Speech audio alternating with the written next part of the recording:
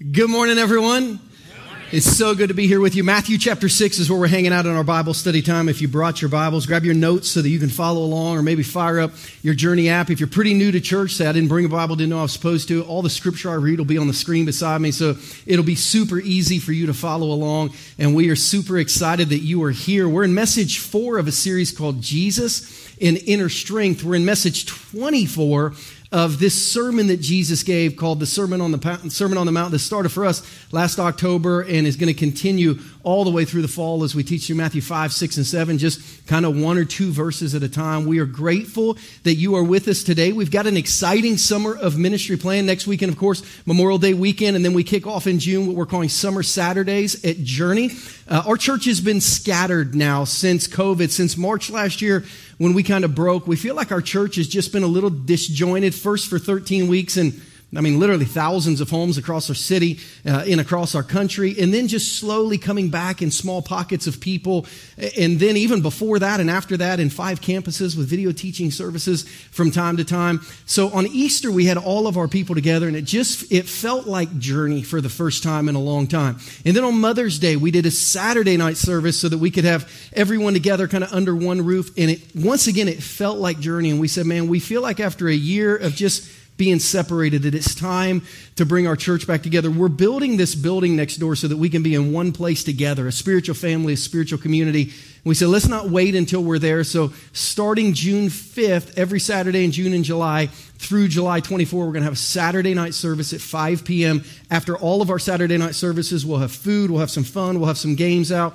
We're trying to build in Saturday nights what our building will provide for us every Sunday morning, which is just time and space to be together with church family and spiritual friends that we don't currently have in our building. So if you'd want to be a part of that Saturday service, we think we're going to need about 150, 200 families that say, hey, in the summer, Saturday is going to be our service so that we can fit everyone on Sunday morning. But if you'd be willing to think about trying that on Saturday, we would absolutely love to have you. All month long in the month of May, we've been in Matthew chapter 6. What is Jesus teaching us in Matthew chapter 6? Here's the premise. Here's the point of what we are learning all month. We're trying to learn the spiritual practices that lead to the potential of spiritual inner strength. I don't know that there's very many people in the room or watching online right now who don't want to be stronger spiritually. It's interesting, even when they survey people who don't consider themselves religious, they all want to be stronger emotionally and internally, or what we would call spiritually. How do you get stronger spiritually? So in this series, as we've read through Matthew chapter 6, Jesus is showing us things we can do to build our soul. First week of the series, we learned about prayer and we learned how to pray. Second week, we learned a little bit about meditation and reflection, how to think, how to feel when difficult things come into our life. Last week, we learned about fasting, creating a physical dependency that reminds us how much we need Jesus. Today, we're going to talk about generosity. Next week, we'll talk about trust. All 5 of those are things that no one will ever see you do in life, but they will see the result of them. Very few people will ever see you pray. Very few people will ever see you meditate on things happening in your life. Very few people will ever see you fast. Very few people will ever know what you give or how you give. And very few people will ever know when you're trusting, when everything inside of you is screaming to run, you're standing firm and you're trusting. So you can't see what we're talking about in you. But if you have this, you all know people like this, you see them and they just seem deeply spiritual. They seem deeply at peace. They seem anchored in a way that you are not. People who have an outer spiritual strength have developed that through these inner practices that we're talking about in Matthew chapter 6. Our goal is to develop them so that we can be more like Jesus. Everybody say Jesus. He's the guy we're chasing. He's the guy we're trying to be like. In today's message, here are the goals that we're going to chase down as we learn how to become more like Jesus. One, we're going to consider the reality of our secret banker.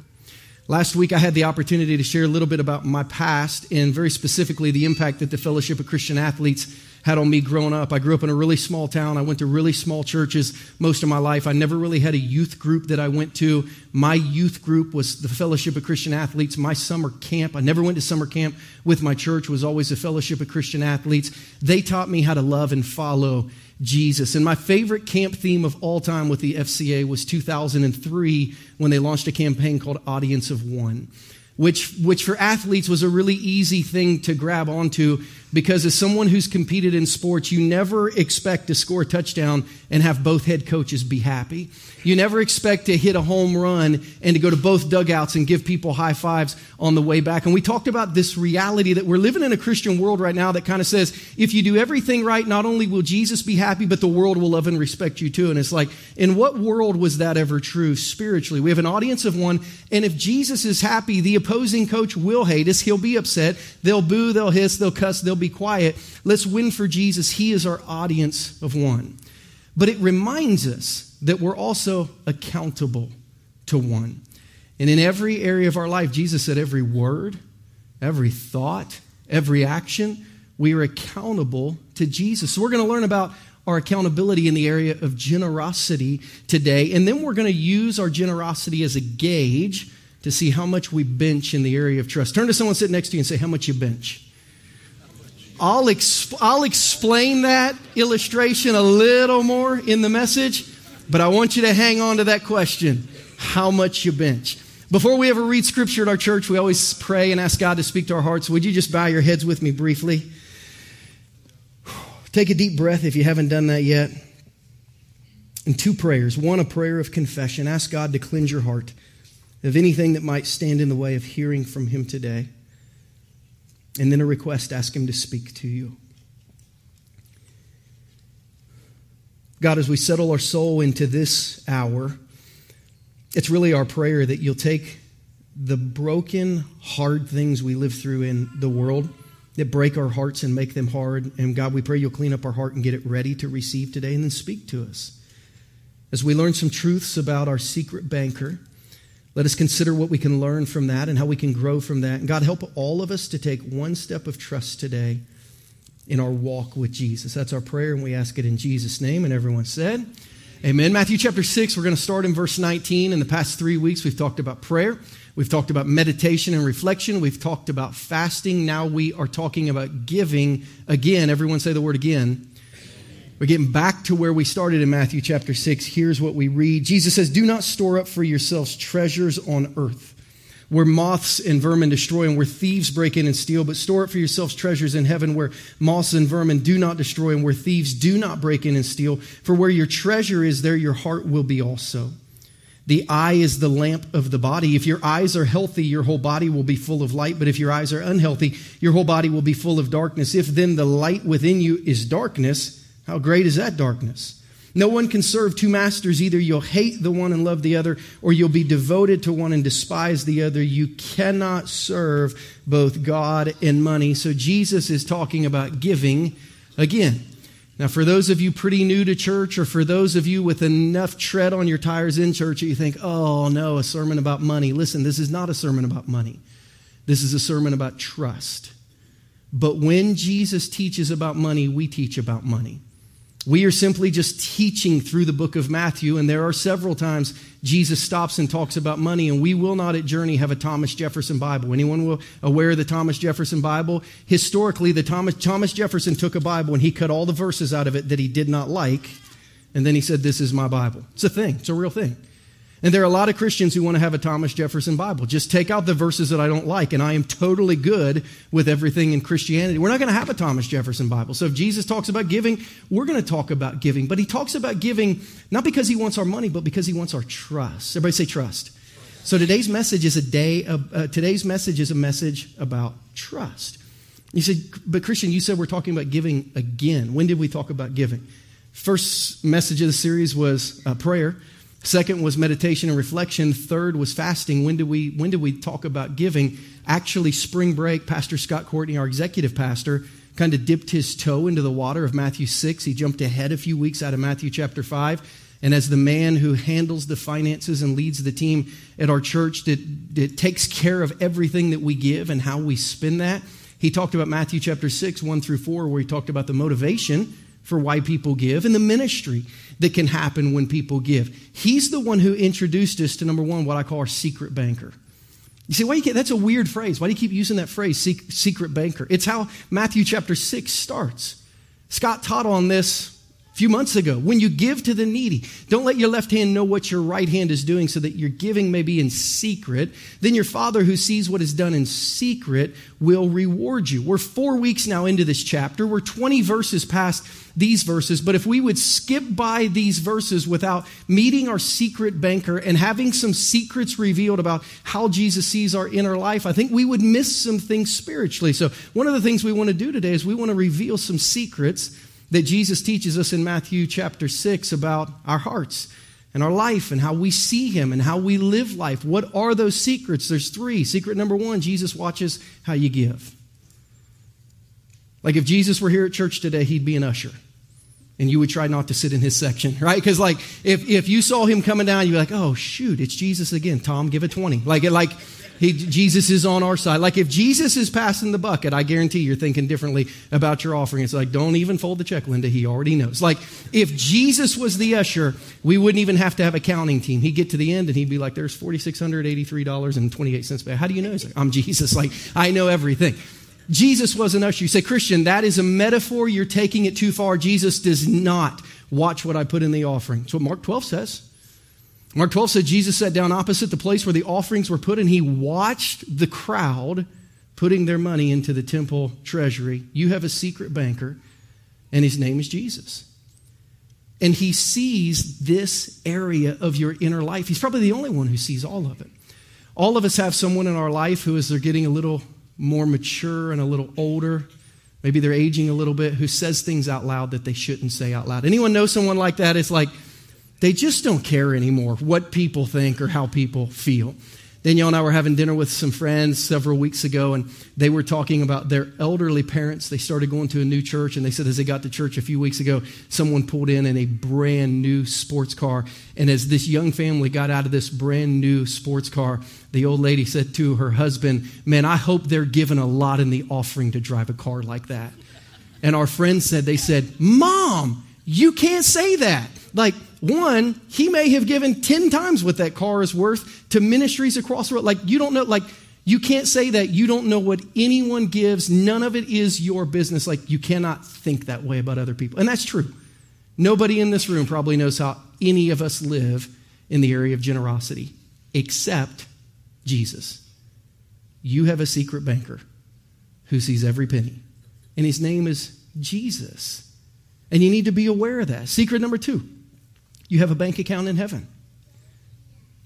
Hopefully. Maybe. Possibly. Maybe we would say it this way. All of us have bank accounts in heaven who are followers of Jesus. Some of us just haven't put any money into them yet. Jesus says, store up for yourself treasures in heaven. You put your money in banks on earth, or you can put your money, you can invest in heaven. Store for yourself treasures in heaven where moths and vermin do not destroy and where thieves do not break in and steal. Jesus said, take some of what you have and invest it spiritually. A lot of the asset wealth of people 2,000 years ago was in textiles, what they wore, the furniture in their house, or in the grain that they would store from their gardens over the course of the harvest season. And Jesus is saying, if you have so many clothes that you don't wear them enough for the moths not to eat through them in your closet, you might have too many clothes.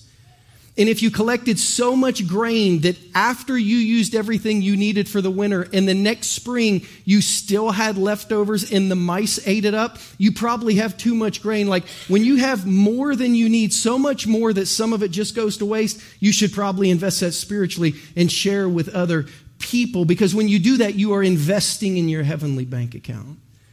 But it's not just by giving that we invest in our heavenly bank account. In Matthew chapter 10, Jesus said, if you even give someone a cup of cold water in my name, you're going to be rewarded spiritually. So let me ask you, acts of service, acts of giving, what's your eternal balance sheet look like right now? You have a heavenly bank account. Is anything invested in it? There are very few things at our church that we do that we ask everyone to be a part of. One of them is coming up there. One of them's coming up, though. It's called Summer of Serving. Inside your bulletin is a little card that looks like this.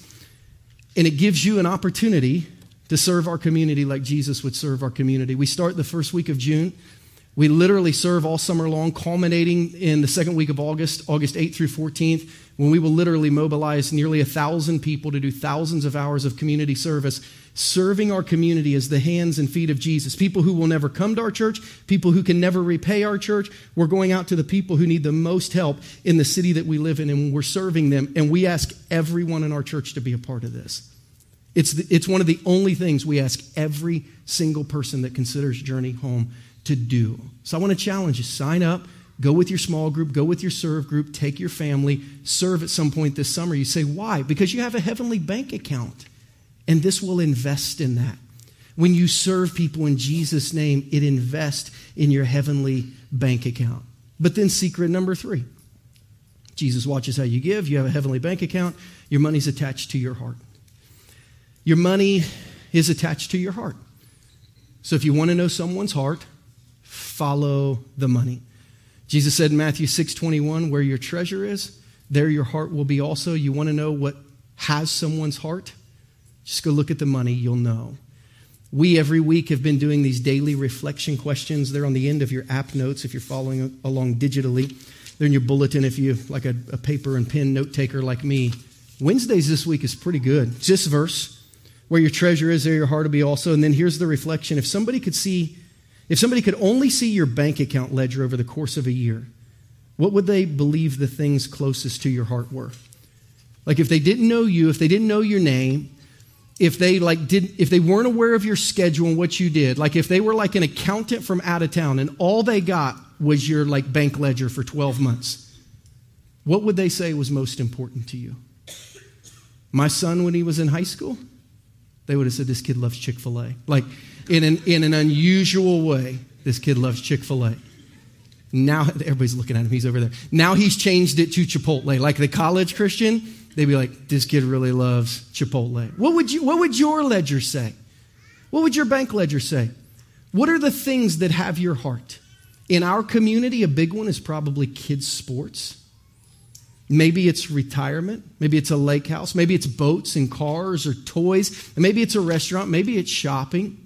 Maybe it's gambling. Jesus said it's very easy to figure out where someone's heart is. Follow the money.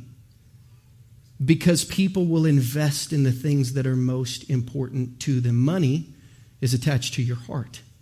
Watch this. Giving reveals whether or not your heart is attached to Jesus. Let me say it again. Money is attached to your heart. Generosity is one of the gauges that God uses to see whether or not your heart is attached to Jesus.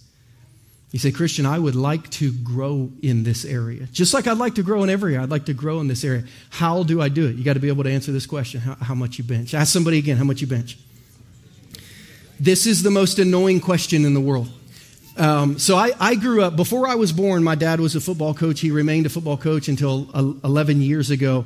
So my whole life I was a coach's kid, and I was born into a football family. Now, normally football players are either really big and strong or they're small and fast. And then you have guys like me that are neither of those, but your dad's a coach, so you play.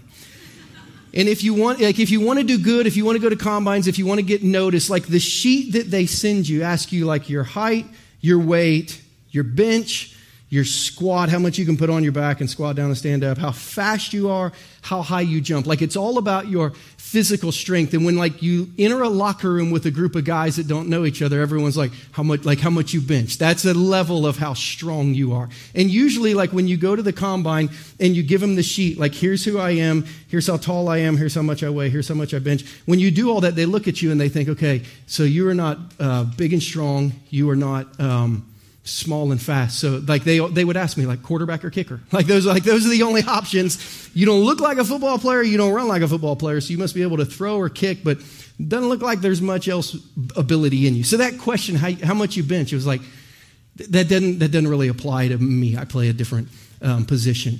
And I got a chance to go play college football. I played for a guy who had coached in the NFL for 25 years. His name was Sam Rutigliano. He was the head coach for the Cleveland Browns in the 70s. He won the NFL Coach of the Year, but he could never beat the Pittsburgh Steelers and those great teams that won 4 Super Bowls. And he would always tell stories from his time in the NFL. And I was going through a rough patch at one point.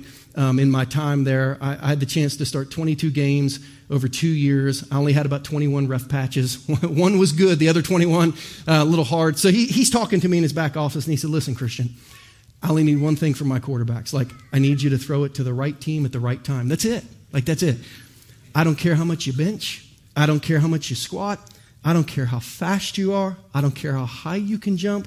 I just need you to throw it to the right team at the right time. And he said, listen, I've coached guys like you all my life. Brian Sipe, who was his great quarterback with the Cleveland Browns of the 70s, he's like, wasn't a big guy, didn't have a very strong arm, but threw it to the right team at the right time. He's like, Terry Bradshaw, coached against him for a decade. Not a big, strong guy, not a great arm, threw it to the right team at the right time. And I said, Coach, are you saying you don't think I have a strong arm either? Like all the things, basically yes, but he's like, just throw it to our team on time. How much you bench? I always hated that question.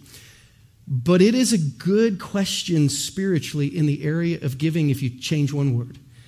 And that word would be this: change bench to trust. How much you trust. Turn to someone and ask them how much you trust. How much you trust. Because at the end of the day, in its purest form, spiritual giving is an act of trust. It's not a financial transaction as much as it's a spiritual transaction. How much do you trust? Because giving always reveals the motivations of your life, the things that motivate you, because your giving is attached to your heart. And it always reveals the trust. What are you placing your trust and hope and security in spiritually?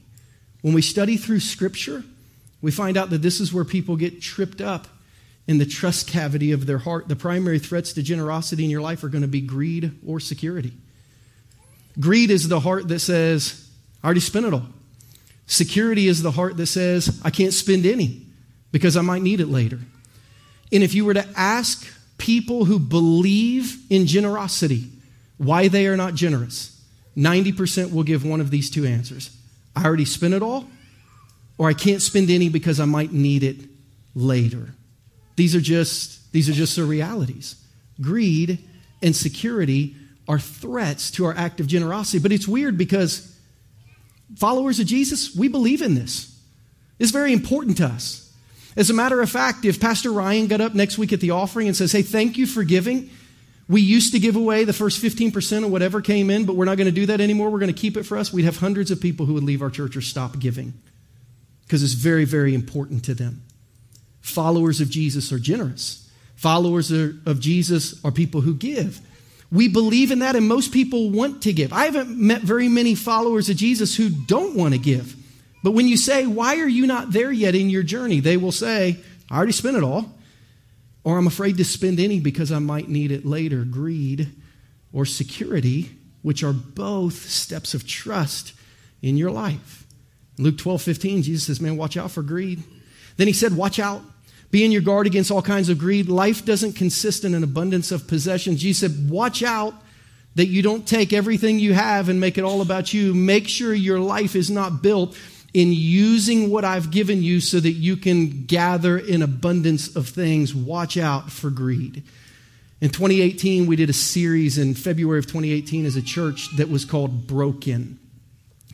And the premise of the series was this: after 20 years in ministry, after 7 years as a church, we found out the vast majority of marriages in our church that were broken, the vast majority of people in our church that were emotionally broken, the vast majority of people who were really struggling through a broken time of life, the vast majority of those were all broken because they were broke.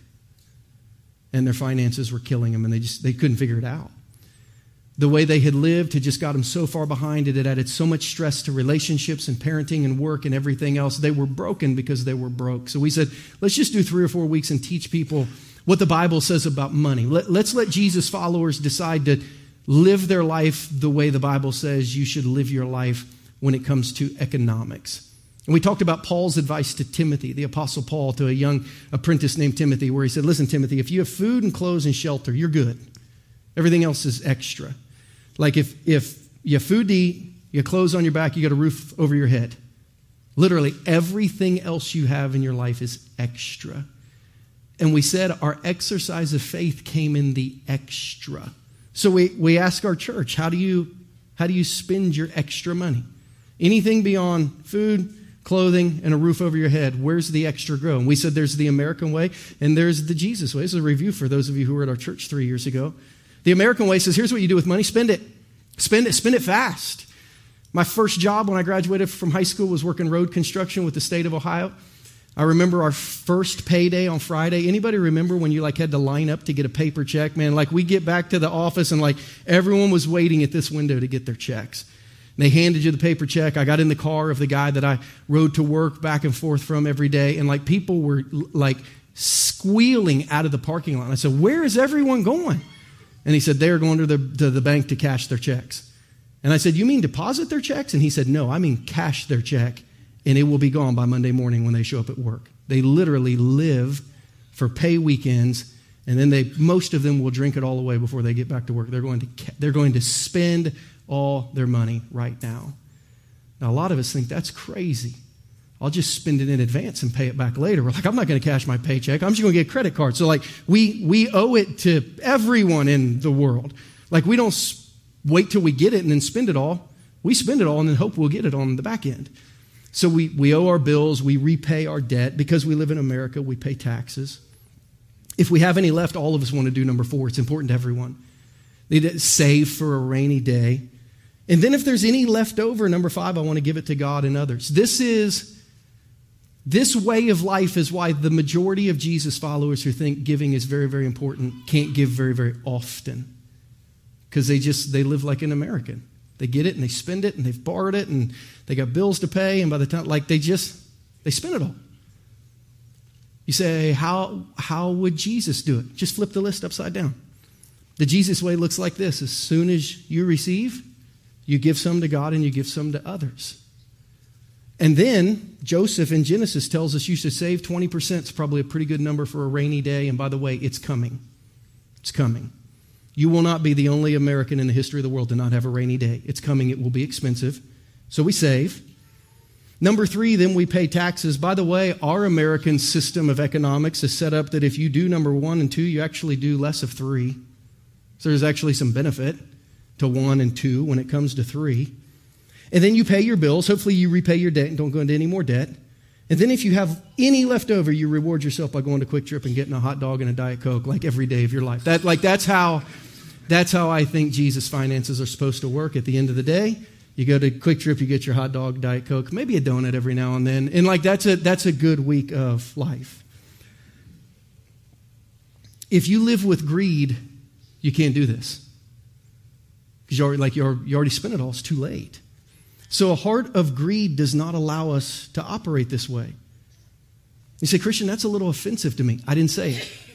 I didn't say it. Jesus did. Because we don't have a Thomas Jefferson Bible, I say what he said.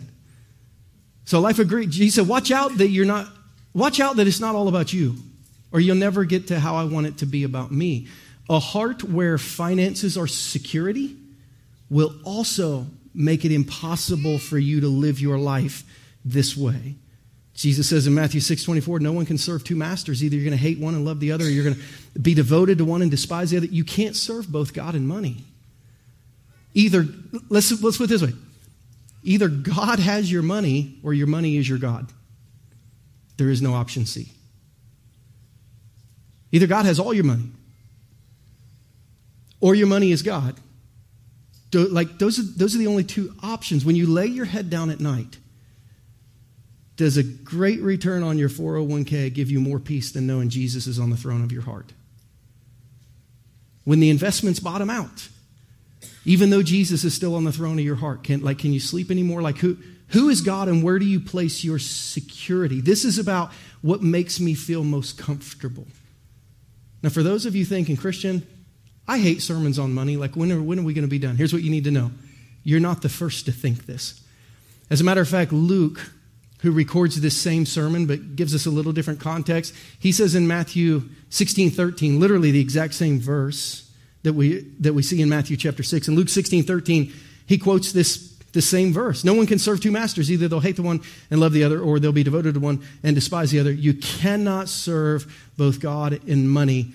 This word despise here is a really interesting word in Matthew chapter 6 and Luke chapter 16, because it means they hated Jesus for talking about money. Matthew goes on to the next section. Luke says, here's how people felt when Jesus talked about money. The Pharisees who loved money heard everything Jesus was saying about money, and they sneered at him. It didn't threaten their soul, but it challenged their way of life, maybe revealed some things about them, and they didn't like it. And here's what's interesting about this series.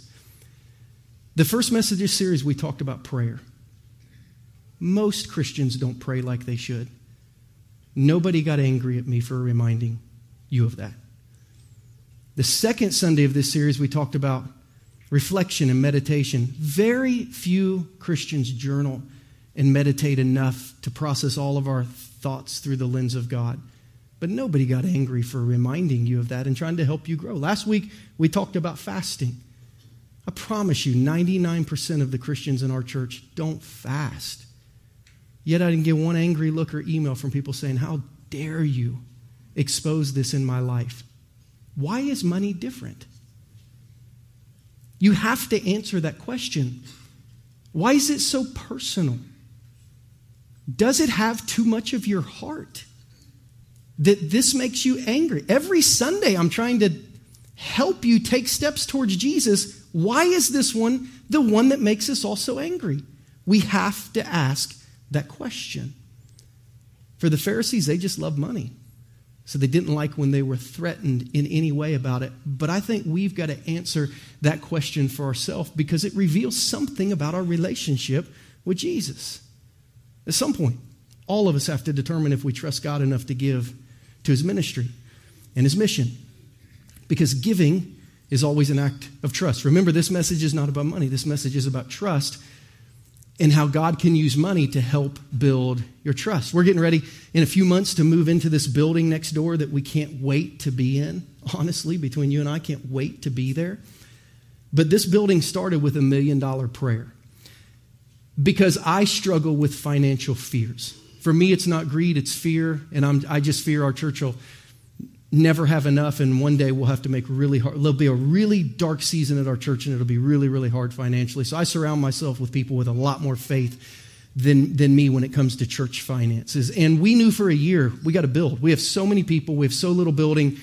We got to do something. And I just said, I ain't doing it. I don't want to do that. I'm afraid we won't raise enough. I'm afraid it'll cost too much. I'm afraid we won't be able to pay for it. Can't do it. So after a year of kind of fighting that battle, I'm praying in the Jerusalem Prayer Center on one of our mission trips.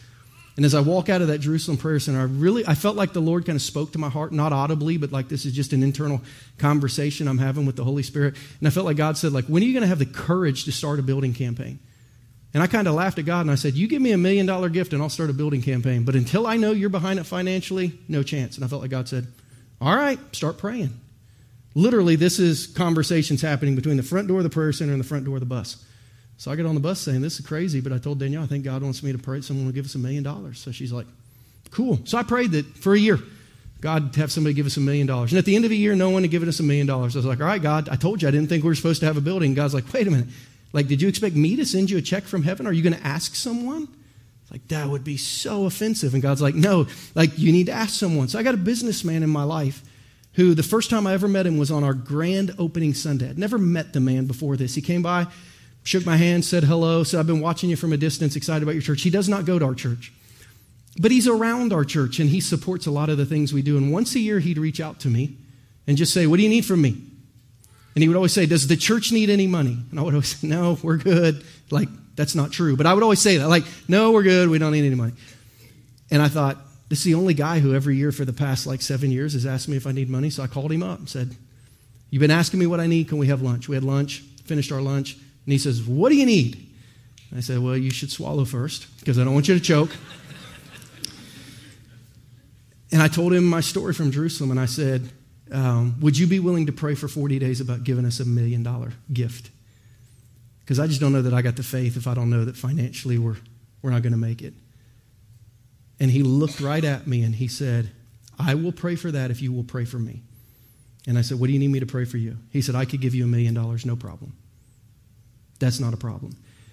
He said, but I'm afraid to do that because where I'm from and in my past, money is great security for my future. So I could give you $1 million, no future, no problem. But I need you to pray I'll pray every day for 40 days if you will pray that I won't be afraid because I've got fear around finances. At the end of the 40 days, we got back together. He said, God didn't tell me to give you $1 million. He told me to give you 1.2. When do you want it? And he said, I just had, by the way, my worst financial 40 days that I've had in years. But I felt like God said, trust him. I felt like God said, trust him. So he said, if I had more money, I'd trust God more. Maybe not. Maybe not.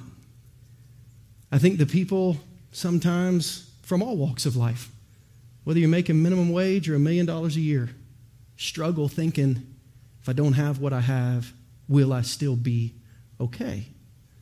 So money can be a huge threat to our security. It's always an act of trust. And you say, how do people learn to give like that? Just a little bit at a time. Just a little bit at a time. We have a little tool at our church that we haven't used in years called the generosity ladder, because we don't, frankly, talk about giving very much because we don't run across it very much. But we have a lot of people who come to our church who have never been to church before.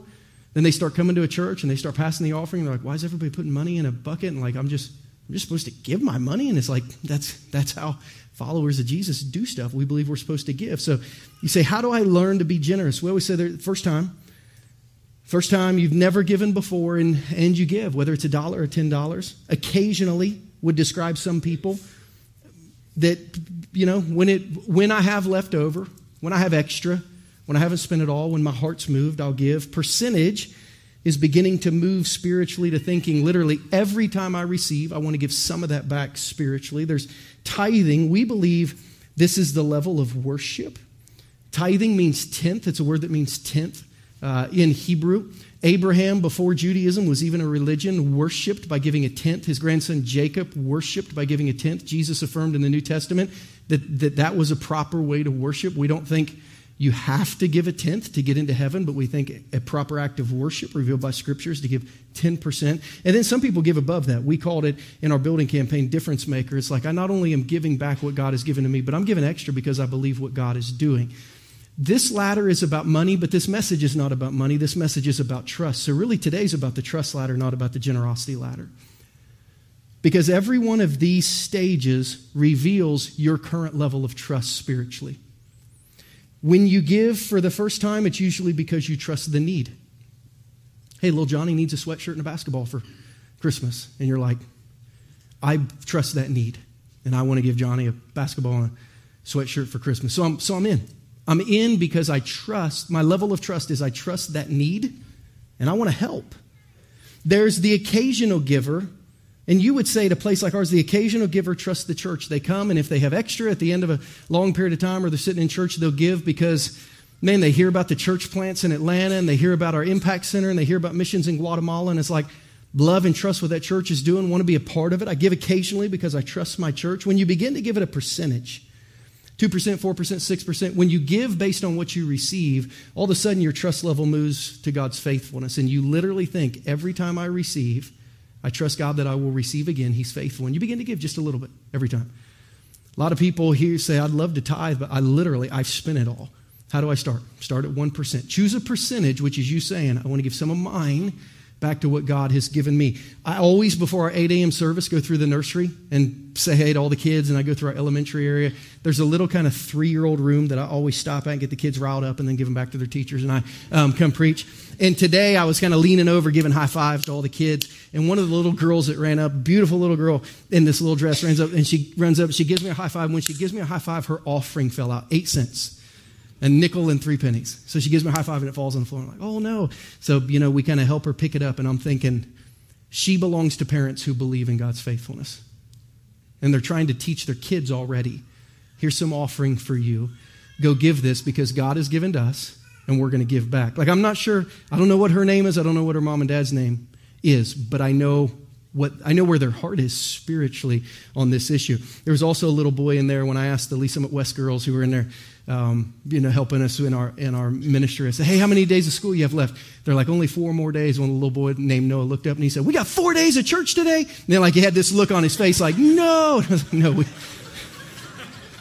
I will have 5 services. You only have 1. Then your mom and dad will take you home. You'll be all right. The next level is tithing. Tithing means a tenth. People who tithe believe in God's promises. They believe God says, if you will give at this level, I'll trust you, I'll take care of you, I'll protect you, I'll be with you. This level honors me in a way of worship. So those of you who are tithing, it's not because you have an extra 10%, but there's something about you that has believed God's promise that when he gives and you give, there's a spiritual transaction that takes place. By the way, you cannot work on our staff if you're not this level. We hold them accountable every year, and all of their reviews, our finance team will review and say either you're good or you're not. You say, why is that? We don't allow people to teach the Bible at our church who haven't signed our statement of faith, because we don't want people to teach the Bible if they don't believe it. And we don't want a ministry team who will say they believe God's promises but not practice them. We also don't have any elders who aren't there. Because my greatest fear as a pastor is that in a season of crisis, our elders will say, we don't need to give that 15% away. Let's use it for us until we're back on our feet, and then we'll go. It's a non-negotiable with us. We believe that when God gives, and we give back at least 10%, that there's this spiritual exchange that happens. So this is a level we take really seriously. And then above that, this difference maker level, these are people who trust God's generosity. The sign hanging in the hallway. You just believe you can't outgive God. It's like, I not only give 10%, I give more. Why? Because God's been so good to me. I just trust God's generosity. So, question, not what is your level of giving, but what does your level of giving reveal about your current level of trust, and how do you grow in this area? You say, I want to grow. How do I do it? Some of you are thinking, you left out some verses. We haven't talked about verses 22 and 23 yet. I would say you're right. Jesus, right before this, says, your heart will show you, your treasure will show you where your heart is. Right after this, he says, your money will show you who God is. In between those two, he says, the eye is the lamp of the body. If your eyes are healthy, your whole body will be full of light. But if your eyes are unhealthy, your whole body will be full of darkness. If then the light within you is darkness, how great is that darkness? I ask our team to leave the superscripts in today. I normally take these out just because they're distracting. But anytime you see these in a Bible, you should stop and go see what they teach you about the word, because these superscripts are actually really good in the NIV version of the Bible. They tell you that the word healthy is the Greek word haplos, which normally translates generous, not healthy. If your eye is generous, it's kind of related to a Hebrew word that means single or clear. It literally means if you have a single focus on Jesus, you'll live generously. What Jesus is teaching is that generosity is the door that opens your heart to learn how to fully and completely trust Jesus. Here's the picture. The hardest thing to trust Jesus with is your money. The window to your soul is your trust. And if you trust Jesus with your money, it kicks the door down and you'll trust him with everything else too. The hardest thing to trust Jesus with is your money. However, if your eyes are healthy, if your eyes are clear, if your eyes have a single focus on Jesus, if your eyes are generous, then it's just going to open up your whole soul to have the light of who Jesus is. Because if you'll trust Jesus with your money, you'll trust him with everything. And at the exact same time, if your eyes are unhealthy, it's the Greek word poneros. It reflects back to a Hebrew word where we get the phrase evil eye. If you've ever given someone the evil eye, you know when someone's giving you the evil eye. To live with an evil eye is to see the Lord and the world through the lens of what you need from them instead of what you can give them. So Jesus said, if your eyes are healthy, if you begin to trust Jesus with money, you'll trust him with everything because money's the hardest. However, if you always look at the Lord and the world and your church, the best English word for this word, poneros, is stingy. If you look at everyone with distrust, your soul's going to be really dark. You're not going to trust anyone. Like if you can't trust Jesus, you can't trust your spiritual brothers and sisters, like you can't trust the mission and ministry of Jesus. Like if you look at the mission and the ministry of Jesus with a heart of stinginess and distrust, it's kind of a really dark place inside. If you don't trust Jesus, probably going to be really, really dark. So how are your eyes? Generous, stingy, learning trust, distrustful, full of light, a little dark. As we walk through this message, really the final word that we have today is this: giving takes trust, but giving builds trust. We've been asking this question every step of the way. Jesus, how can I have more intimacy with you? Pray. Jesus, how can I understand you more? Meditate, reflect. Jesus, how can I remember how spiritually dependent I am? Fast. Jesus, how can I learn to trust? Give. It's just another answer in the process that we've been going through. It's not personal, but it is deeply spiritual. So if that's the final word, you say, what's my action step? Climb the ladder. Climb the ladder. Not the ladder of generosity, the ladder of trust. Climb the ladder. Identify where you are and identify what level of trust you want to live at. Because it's the level of trust you'll experience, and the level of trust you'll experience is the amount that your heart will be open to Jesus and his ministry and his mission and the world. This isn't a heaven or hell thing. Don't ever give. You're okay. Because of Jesus, our eternity is still secure. You say, I'd really like to trust him. You're going to have to give. For some reason, that's the mechanism he sets up for learning to trust. You're going to have to give. And if you can take that step of trust, your heart, the door of your heart can open just a little more. And eventually, when you're able to kick it wide open, Jesus said, look around. You're going to trust me in every area of life. That's what Jesus desires for us. An inner strength that trusts him with everything. Giving's just one of the things we can do to get us there. What's Jesus said to your heart today? What do you need to do about it? As we reflect on those questions, let's pray. As we close this service, heads are bowed and eyes are closed. All over the room for those watching online, but hearts are open. What's your greatest generosity barrier? Would you say it's greed or security? Would you say, I want to give, I can't, I spend it all? Or I want to give, but I can't because I need it all? What's your greatest generosity barrier? Greed or security? I want to challenge you to acknowledge that before God right now in your heart, knowing that he already knows.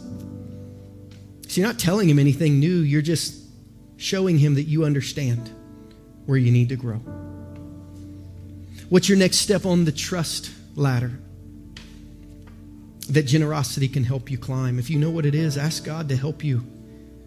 Lean into his ministry through the local church. Lean into his faithfulness. Lean into his promises. Lean into his generosity. You know what your step is. You and Jesus are probably the only ones who know. What's your next step? If you're here today and you're not a follower of Jesus, your next step is to open up your heart to receive the one who gave everything so he could be close to you. Jesus loves you. He lived for you. He died on the cross for your sins so you could be close to him and right with God. And if you've never received his love, he offers it to you today by faith. If you've never placed your faith in God, but you say, Christian, I've tried everything else. I need something more. I need to be close to the God of the universe. I need to be forgiven of my sin. I need to have the power of the Holy Spirit to help me do the right thing. I want to know that when I leave this world, I'll be with God. Just pray this prayer from your heart to heaven. You don't have to pray it out loud. Just say, Jesus, I need you in my life. Forgive me of my sin. Cleanse me of my past. Heal me of my hurt. Lead me in my future. Today I surrender my life to your leadership. I ask for your salvation. I commit to following Jesus. If you just pray that prayer with me in just a second, Pastor Ryan will be up here to tell you how you can connect with us and let us know that you made a spiritual decision so we can pray for you, pray with you, give you some information to help you in your new spiritual journey. It'd be our joy to do that. But if you're here today and you're a follower of Jesus who more than anything wants to develop more trust, climb the ladder. How much you bench? How much do you trust? Your giving will show you where you are strong or weak in this area of trust. So ask Jesus to help you. Father, that's our prayer. That by trusting you in this area of generosity, you would kick open the door of our hearts that would allow us to trust you in everything. And while the world will never see that transaction, they'll see the fruit of it that makes us more like Jesus, that makes us love more, that makes us become more patient, that makes us forgive faster, that makes us the one people come to when there's a need that needs to be met. Lord, do a work in us so we might do your work in the world. That's our prayer. And God, we ask these things in Jesus' name today. And everyone said, amen.